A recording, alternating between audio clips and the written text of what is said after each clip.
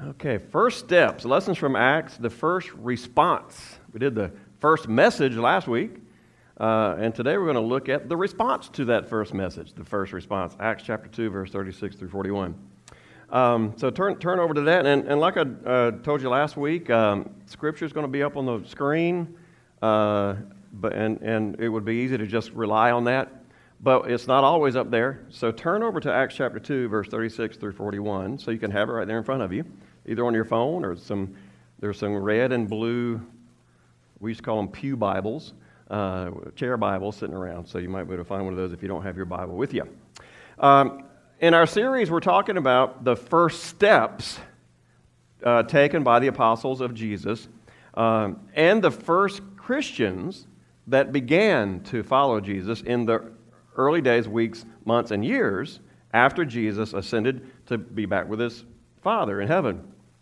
He handed off the mission to the apostles. He went back to be with his Father, and now we're watching the apostles take those first steps of establishing the church. We're talking about the early church established, again, by the apostles of Jesus and those who immediately followed the apostles.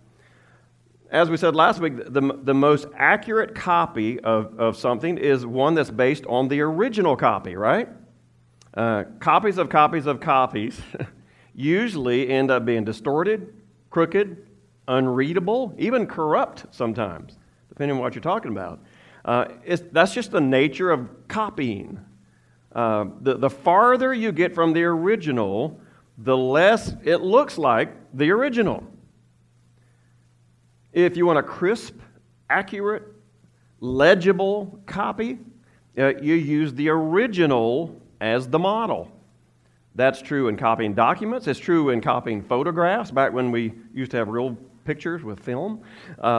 It's true in producing something like a period movie, where you're seeking to depict a particular time in history, like a World War II era movie. If you want to get all the clothing and the uniforms, and the scenery, the way people talk, the attitudes people had, the politics of the day, you're going to base what you do on 1940s era things, photographs and testimony, film, books.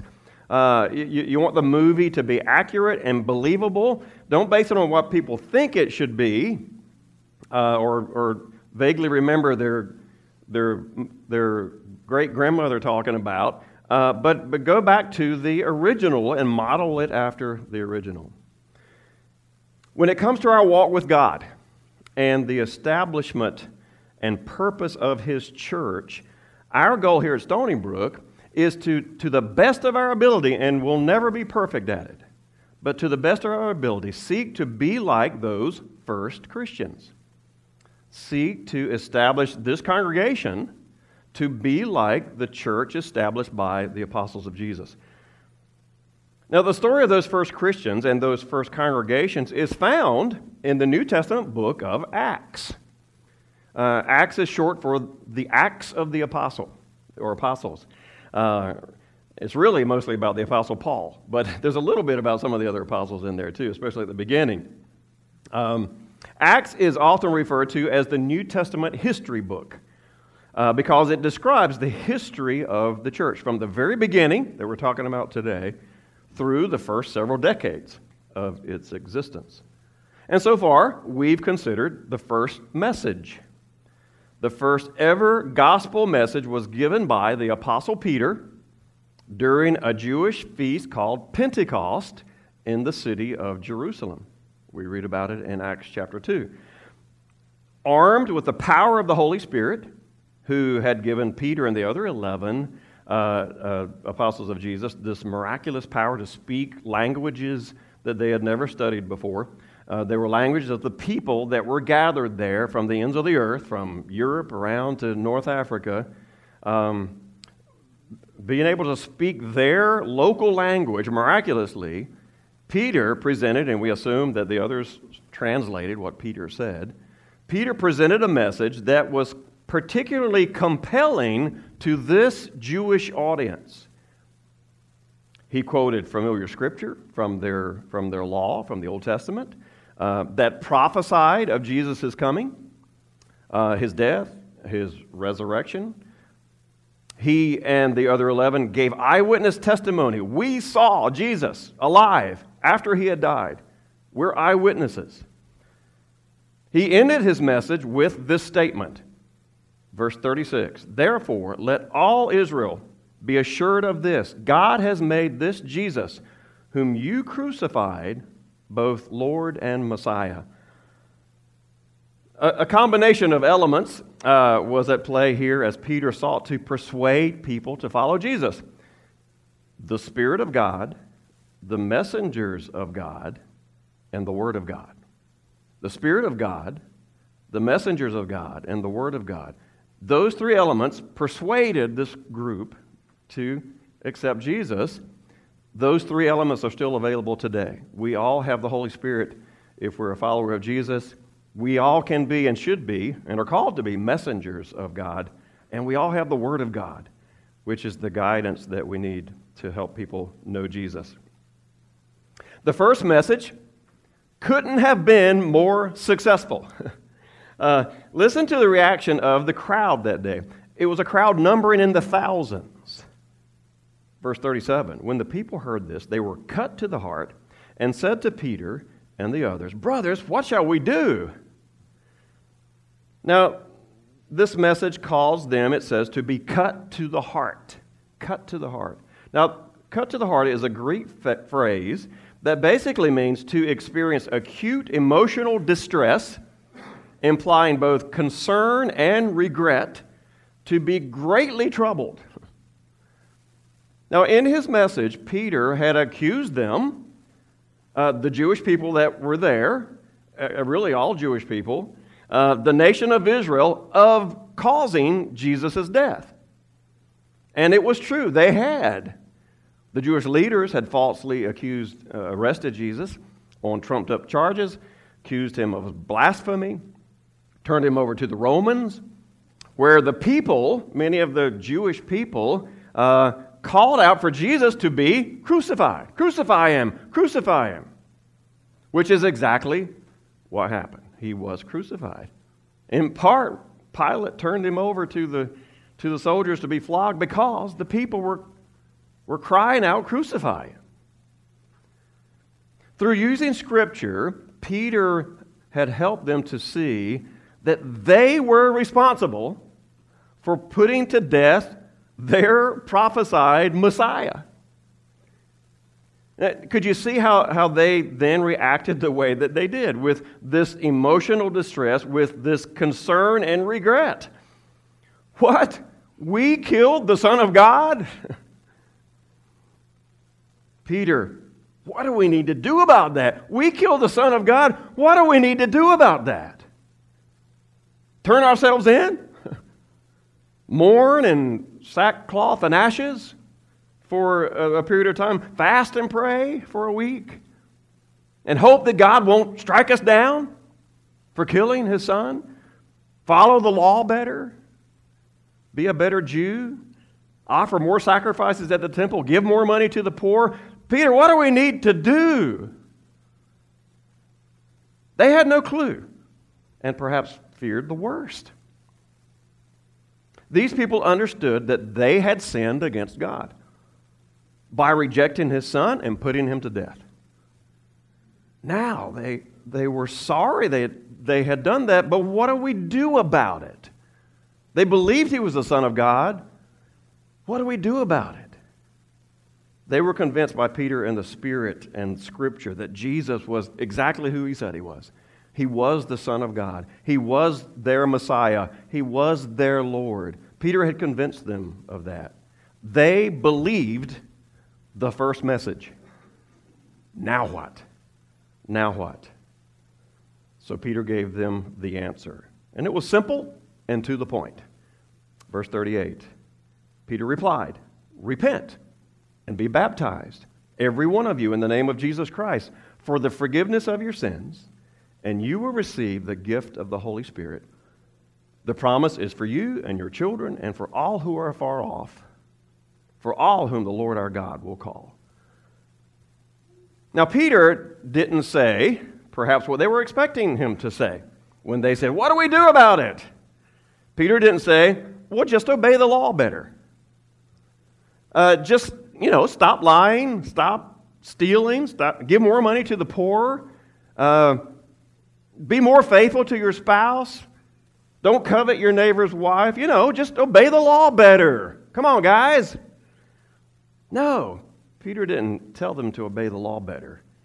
Peter didn't tell them to seek to win God's favor by sinning less. That wasn't going to help them at all. It wasn't going to save them at all.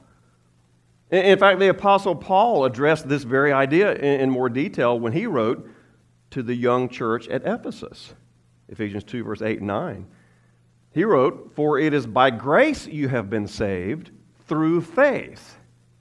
And this is not from yourselves, it is the gift of God, not by works, so that no one can boast."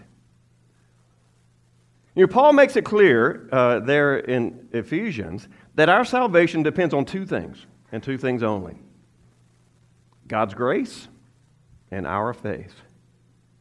Following the law, being a good person, can't save you. We can never go to God and boast and say, "Well, God, have you noticed how good I've been lately? Yeah, have you noticed how well I've followed the law," if you were back in those days? "Haven't I been good enough lately to be saved? Don't all my good deeds outweigh my bad?" And the answer, of course, is always no. No, we can never be good enough. And that's why we need Jesus. He was good enough. He lived a perfect life, a sinless life, and then he offered that perfect sinless life as a sacrifice for us on the cross for our sins. So that when we place our faith in him, the one who was good enough, by God's grace, he gives us the gift of salvation. Peter could see that these people had decided to put their faith in Jesus to be their Lord and Messiah. Now they just needed to understand how their faith and God's grace come together. When does that happen? When does God's grace and our faith come together? At what moment does God's grace and our faith come together where God saves us? Peter's about to tell them. First, Peter tells them to repent. What is repentance? Repentance is a decision to turn. Simply as that. A decision to turn. A decision to turn from living a life of sin, living a life of pleasing self, and turning towards God and living for him, living your life the way he wants you to live it. It's simply saying, "I'm not going to live this way anymore. God, to the best of my ability, I'm going to live your way from now on." So if you believe that Jesus is your Savior, first you've got to decide to turn. You cannot be a follower of Jesus and keep living the way you've been living. Living for self, tolerating sin in your life. No, you must decide to turn. And that doesn't mean that you'll be expected to be perfect and never sin again, because that's impossible. That's impossible. And God knows that's impossible, that we can't be perfect. He's not calling us to be perfect. Repentance is just simply a decision to no longer accept or tolerate sin in your life. And so that even if we slip and fall, and we all do and we all will, repentance means you get up, you ask God for forgiveness, you turn back to God, and you start over again. Every time. Repentance is a decision to no longer tolerate sin in your life and dedicate yourself to serving God the way he wants you to live. Peter told them that their response to Jesus must first be repentance. Faith in Jesus starts with repentance. And then Peter tells them the second thing that they need to do: be baptized. Be baptized. The word baptism is in the first century, it literally meant to just be plunged in water. That's what the word meant, to be plunged in water. When Peter called them to be baptized that day, he wasn't using a fancy church word that referred to some ritual, religious ritual. It would become that later. But when Peter called them to be baptized, it was just simply a Greek word that meant to be plunged in water. The baptisms that immediately followed Peter's message, that we'll talk about in a minute, the first baptisms were immersion, to be plunged in water. Their whole body was immersed into a body of water. Now, through the centuries, many people began to use other modes of baptism, sprinkling, pouring a small amount of water on your head, on a person's head. And no doubt that these methods were done for what seemed like good reasons, I'm sure. Just sprinkling a few drops on your head is a lot easier. It's a whole lot less messy. You don't have to change your clothes. Your hair's not all messed up. It's real simple to do. You don't have to install a huge baptistry in your facility. You don't have to go down to the river or to a swimming pool. All you need is just a little small basin with a little small amount of water in it, and you're good to go. So maybe that made sense when Christians began to practice sprinkling and pouring as a mode of baptism. But as we look back at those first Christians in the book of Acts, we see that the method of baptism taught by the apostles was immersion, the immersion of a person's body in water. And if you consider the reason that Peter and the other apostles called the people to be immersed in water, it makes sense. Later in the New Testament, baptism is described as a burial. And of course, a burial is greatly is depicted nicely as you take a person's body and you bury them in the water, and then you lift them up as they resurrect out of the water. And it's sort of an imitation of what Jesus did. He would die, he was buried, and he rose from the grave. And we do the same thing in our baptism. Immersion depicts that very well.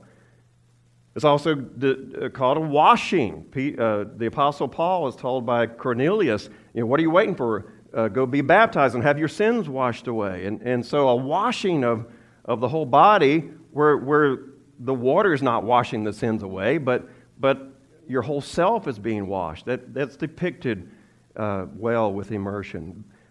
Baptism is depicted as being clothed with Christ. And so we put on Christ that covers our whole body. Immersion depicts being clothed very nicely, which is why baptism immersion is used by those first Christians. Those first believers were immersed, and that's why we immerse here at Stony Brook, because we want to be like those first Christians and follow their example. So why did Peter call these people to be baptized on this day? Let's read it again. Repent and be baptized, every one of you, in the name of Jesus Christ for the forgiveness of your sins, and you will receive the gift of the Holy Spirit. Now remember the passage from Paul that we just talked about a few minutes ago. We are saved by God's grace through our faith. But when exactly does salvation happen? At what moment of my belief in Jesus can I say, okay, I'm saved now? At what moment of my belief can I say, this is the moment? This is the moment. Human nature says, hey, we need a moment. We need a moment where we can say, that's when it happened. I know, that's when it happened. And Peter is telling them, this is the moment. Baptism is the moment that God chose to bring His grace and our faith together where our sins are forgiven. It's not a work that we're doing to try to win God's favor or earn our salvation, like Paul is talking about in Ephesians 2. Paul was talking about our attempts to win His favor by doing good things, by following the law, by doing good things. And we can never be good enough to be saved. Baptism is not something we're doing to try to earn God's favor. Baptism is an attempt to win God's favor. It's simply doing what Jesus And here the Apostle Peter, and later the Apostle Paul, and people like Philip, called for people to do when they asked, "What must I do? What must I do?" Baptism is the time and the place that God chose to bring His grace and our faith together. And the result is the forgiveness of our sins. When we come up out of that water of baptism, we can know my sins are forgiven. We're saved. God just forgave my sins through my faith that I put in Him. Not because the water magically washed our sins away. No, God washed them away when we met Him there with our faith in that place, in that moment, in the name of Jesus. Now, many have rejected baptism as being a part of our salvation process because they see it as a work, something you do. This basically started with the Reformation movement or the Protestant movement and Martin Luther. In other words, we're not saved by anything we do. We're saved by God's grace, period. And many have taken baptism out of the process of becoming a Christian. It's something you do, so it can't be a part of the salvation process. So it's really just a symbolic act only that you do sometime later after you become a Christian. But here's the thing. We still need a moment. Even if we take baptism out of the salvation process and just make it a symbolic thing you do later, we still need a moment, don't we? We still need a moment and a time where we can say, that's when it happened. That's when it happened. So when baptism was rejected by many as that moment, because it's doing something, it was replaced with a prayer, sometimes called the sinner's prayer, which is also doing something. The sinner's prayer is a beautiful prayer. It's there's not an official sinner's prayer that we can go to and find. But if someone was to come and say, "Hey, what must I do? I believe that Jesus is my Savior. I want to put my faith in Him," you might be told, "Well, just say this prayer with me." And the prayer goes something like, "Lord, I realize I'm a sinner. I understand that I cannot be saved by myself. I cannot save myself. My only hope is your Son, Jesus, who died on the cross for me. And I understand that. And so by faith, I accept you, Jesus, as my Lord and Savior." Amen. That's a sinner's prayer. It's a beautiful prayer. It's a prayer that all of us should say because it's true. We are lost without Jesus, and only through Him can we be saved. So it's a beautiful prayer. And for many, that's the moment. If you say this prayer and you mean it in your heart, you're a Christian. That's the time and the place when you know, now I'm saved.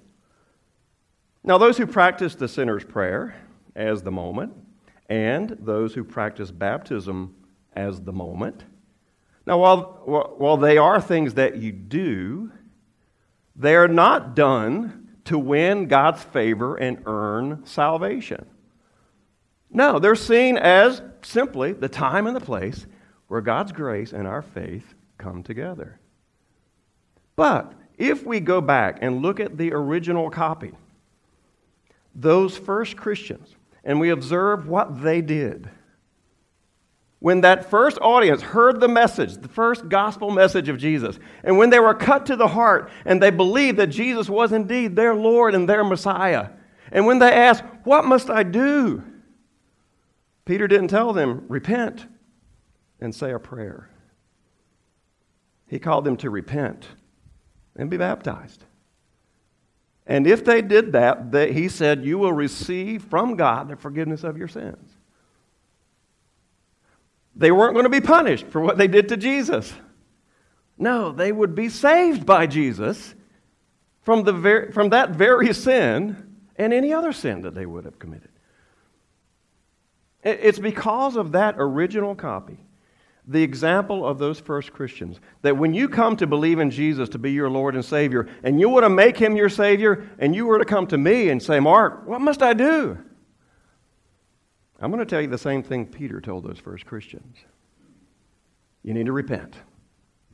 You need to decide to turn from your sin and turn to God. Turn from living for self and start living for God. Repent. And you need to be baptized. And when you come up out of that water, I know and you know, God applied his grace with your faith and forgave your sins. I know that because that's what Peter said would happen. And not only did you receive the forgiveness of your sins, but Peter tells them that they also will receive the gift of the Holy Spirit as well. You know, that very same Spirit that was poured out on the 12, miraculously giving them the ability to speak these languages that they had never studied. At your baptism, that very same Spirit comes and lives in you. The very same one. The Spirit will no longer be just for special people like prophets, the prophets of old. But the Spirit will be for everyone. As he said, everyone who calls on the name of the Lord. From you in this audience to your children, your children's children. Anyone who calls on the name of the Lord will receive the Spirit. He's for everyone now. And no doubt as these people grew in their faith and they learned more from the apostles, we'll talk about that next week, first practices as the apostles began to teach them, they discovered what having the Holy Spirit meant. They discovered the power, the gifts, the guidance that the Holy Spirit would give them. In verse 40 and 41, with many other words, he warned them and pleaded with them, save yourselves from this corrupt generation. Those who accepted his message were baptized, and about 3,000 were added to their number that day. What a response! What a response. 3,000 people responded to this first message. 3,000 people gave their lives to Jesus, made him the Lord and Savior of their life. Throughout the city, it was known in Jerusalem, there were many pools and fountains around the city. I can only imagine them spreading out, and first the apostles began baptizing people, and then they literally instructed others probably, hey, help out. You who've just been baptized, you start helping to baptize as well. And they baptized, and baptisms multiplied until 3,000 people were soaking wet and feeling relieved that they were not going to be punished for killing Jesus, but that Jesus had actually saved them. The 12 were doing as Jesus instructed them to do. They were running the play. They persuaded 3,000 people to follow Jesus, to become his disciples. They were baptized. And now it's time to teach them. And that's the next first step we'll talk about. First response next week or next time. So I might say to you, what is your response to Jesus? If you're not a Christian this morning, if you've never proclaimed Jesus as your Savior, what is your response to him? Facebook, if you're watching, you're someone who maybe you believe in Jesus, but you've never really made him your Lord and Savior. God's grace and your faith have never really come together for the forgiveness of your sins. You need to do that. You need to do that. And we can do that today, just like they did on that day. They baptized 3,000 people that day. We could baptize you today. Do you believe that Jesus is your Lord and Savior? God's waiting to forgive your sins. Come forward today. We got water right back here, and robes and towels and everything you'll need to make that happen. Facebook, same thing. You can't come forward today, but you could talk to me later, and we can arrange something as soon as possible for you as well. So, what is your response if you don't know Jesus as your Savior? I hope that you'll respond the way those first Christians did. And here's a really easy thing to do when you're ready to answer a friend who might come to you and say, Mark, what do I need to do? How do I be saved? How am I saved? through Jesus? Well, take them to the book of Acts. That's easy enough to remember. Just take them to the book of Acts and show them, those first Christians, becoming Christians. Go through the first message and show them how Peter persuaded them to believe that Jesus was their Savior. And then show them his answer to their question. Give them the same answer that Peter gave them, those who placed their faith in Jesus. Real simple. I mean, there's other stuff you can learn, but if you want just a quick method or place to go, just take them to that first message and that first response in Acts chapter 2. Just model the original copy, and you can't go wrong. Let's pray. Thank you, Father, for this very first day of the church and this very first message, this very first response. Lord, I thank you for Peter and the apostles' boldness to stand before this crowd and for you guiding them to help them see and understand who Jesus was. And Lord, what a great day that was. 3,000 people had their sins forgiven that day. And then it just built from there. Thousands and thousands and thousands came after them. Lord, today we continue that practice today of sharing the gospel of Jesus to people. And when they come to believe it and they're ready to accept you as their Savior, to tell them and instruct them to do the same thing, to just repent, turn, start following God now and be baptized. And today, just as 2,000 years ago, today we still receive the forgiveness of our sins and the indwelling of the Holy Spirit to give us guidance and strength. Thank you, Father, for that continuing message, and may we continue to share it. We ask this in Jesus' name. Amen.